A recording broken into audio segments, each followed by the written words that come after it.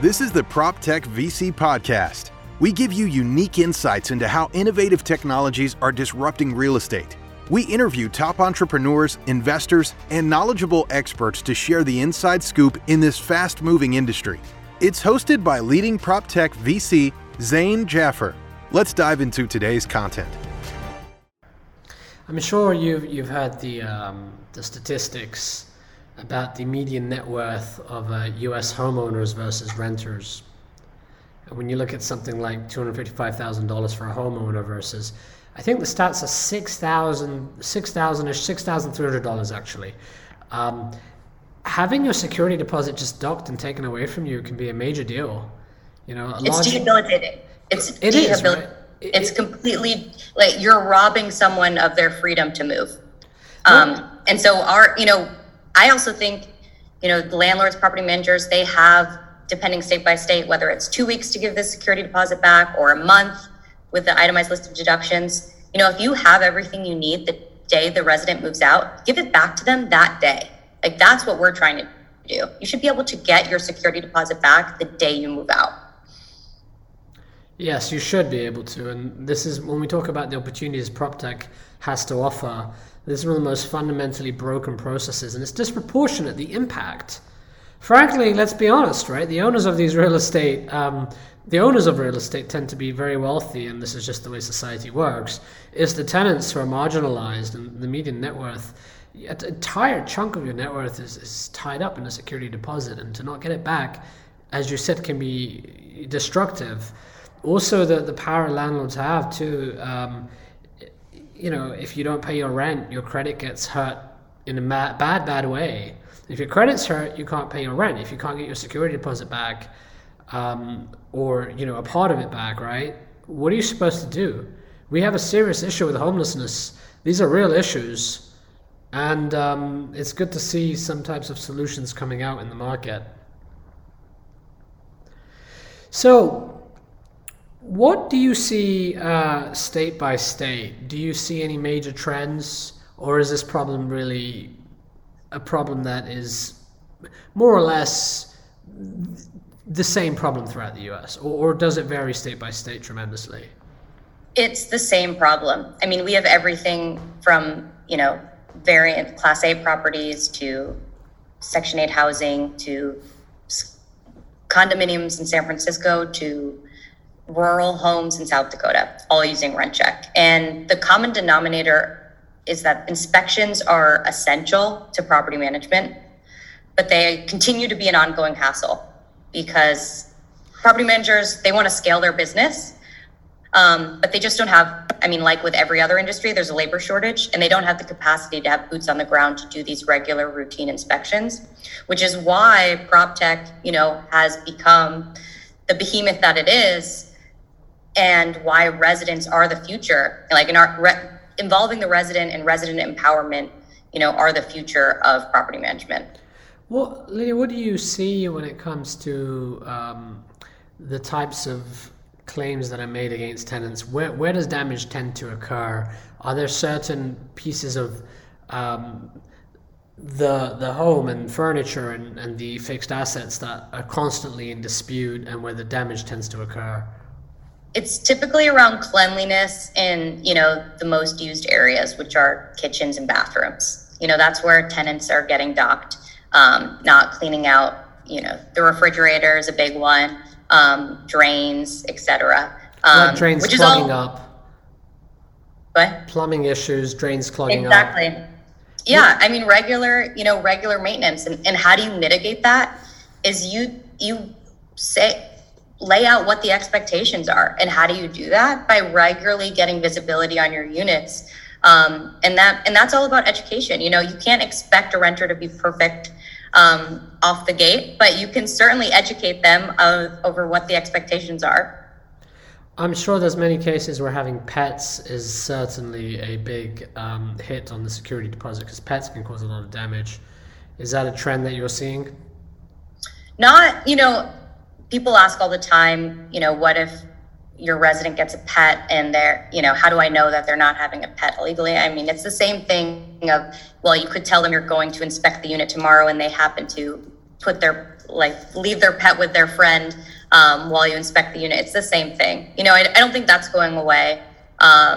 Well, I think I'm actually referring to the fact that having a pet is more likely to cause more wear and tear, which as a result is going to mean more damage done to the unit. So, I mean, having a pet legally, not illegally. And yeah, I mean, it also depends on the pet. You can say the same thing about a toddler. True. And they don't charge toddler fees, and they can't discriminate and say you can't have toddlers. But, of course, you can charge pet fees and you can have rules around whether you're allowed pets or not. Yeah, I mean, I think this is an issue but we've also seen, especially depending on the type of unit, pet friendly places are booming. There's pet, in condo buildings and multifamily areas, pet designated areas, pet washing stations. All of this, we've seen a trend, and even with rent checks like product offering, we're not just doing unit inspections. Now we have home building out multifamily area inspections. Wow. So property managers can get really proper documentation, making sure the elevators have been cleaned, or that the mail room is organized, or the bike storage room, is orderly, and as a way to really organize all of their buildings and properties, and have a checklist for managing what they look like and who's doing what and who's getting what. And especially in COVID, that's been a big concern for our customers. Right. And COVID especially, there were already a lot of concerns about apartment affordability. Moving costs, rents are rising, stagnant wages. So many renters are left in the worst of situations. Interesting stat, 78% of US workers were living paycheck to paycheck. That's a shocking fact, and 60% of Americans apparently have less than $1,000 in savings, and COVID is just compounding problems. It's a sad fate that we're in today. Now, we've got a lot of owners, landlords, investors listening to this podcast. What advice do you have? Of course, to use your product rent check, but how can they rethink their security deposit process and their move in and move out inspections? It's something that typically some people have owner-operated properties, so those guys are really interested. In other cases, it's something you just outsource to your property manager.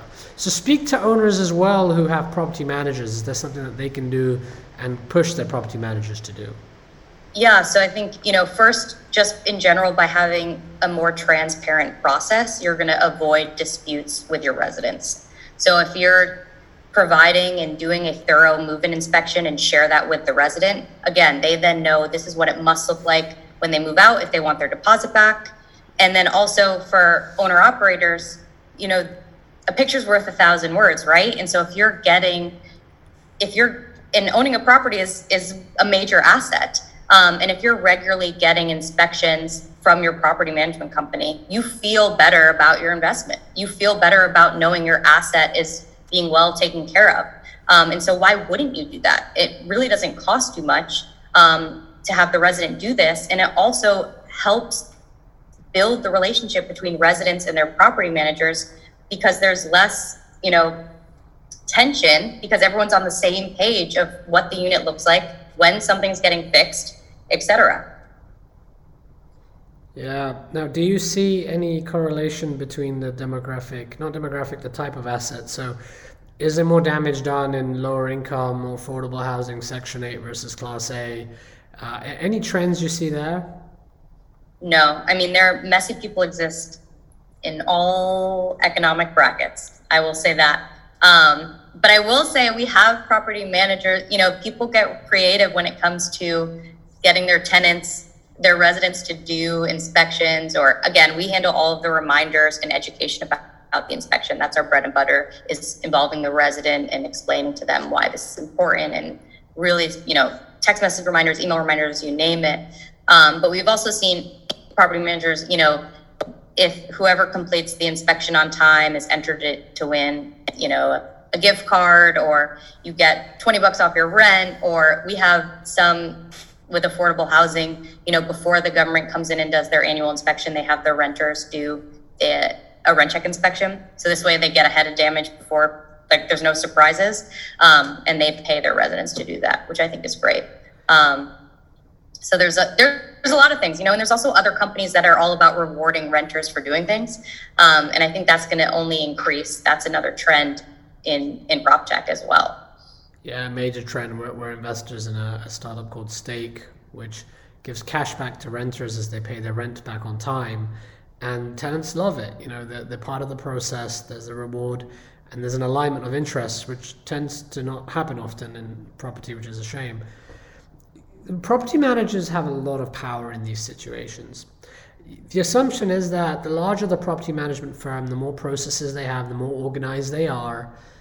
Is that true? Do you see that maybe smaller property managers tend to, because they're trying to cut costs and they operate more in a lean way, perhaps they don't have procedures and policies in place, and there's inconsistency and there is pretty poor move-in, move-out and inspection processes. Do you see that trend? I mean, that's the intuitive assumption. I see that trend with big property management companies as well, no matter the size or they're just not efficient. I think a lot of people are approaching RentCheck because they want to scale their business. They're growing, depending on the size, whether it's 10 to 100 doors each month, and they want to scale, and they can't do that if they are still having someone walk the unit with a resident, and filling out a paper checklist and then goes nowhere. No one can access it. No one remembers where it was, or they're giving a resident a paper checklist to fill out and return, and then they never get it back. And then you get into this he said, she said, they said argument at the end of the lease.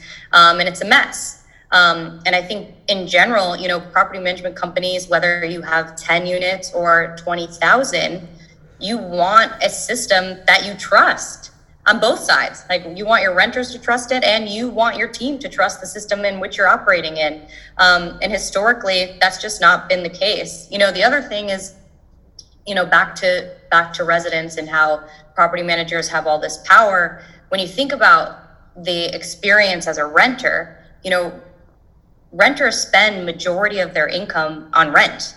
Like, this is what they're spending the most money on. And renting a home is the most intimate consumer experience. Consumers are also used to documenting and reviewing all these other things in their life.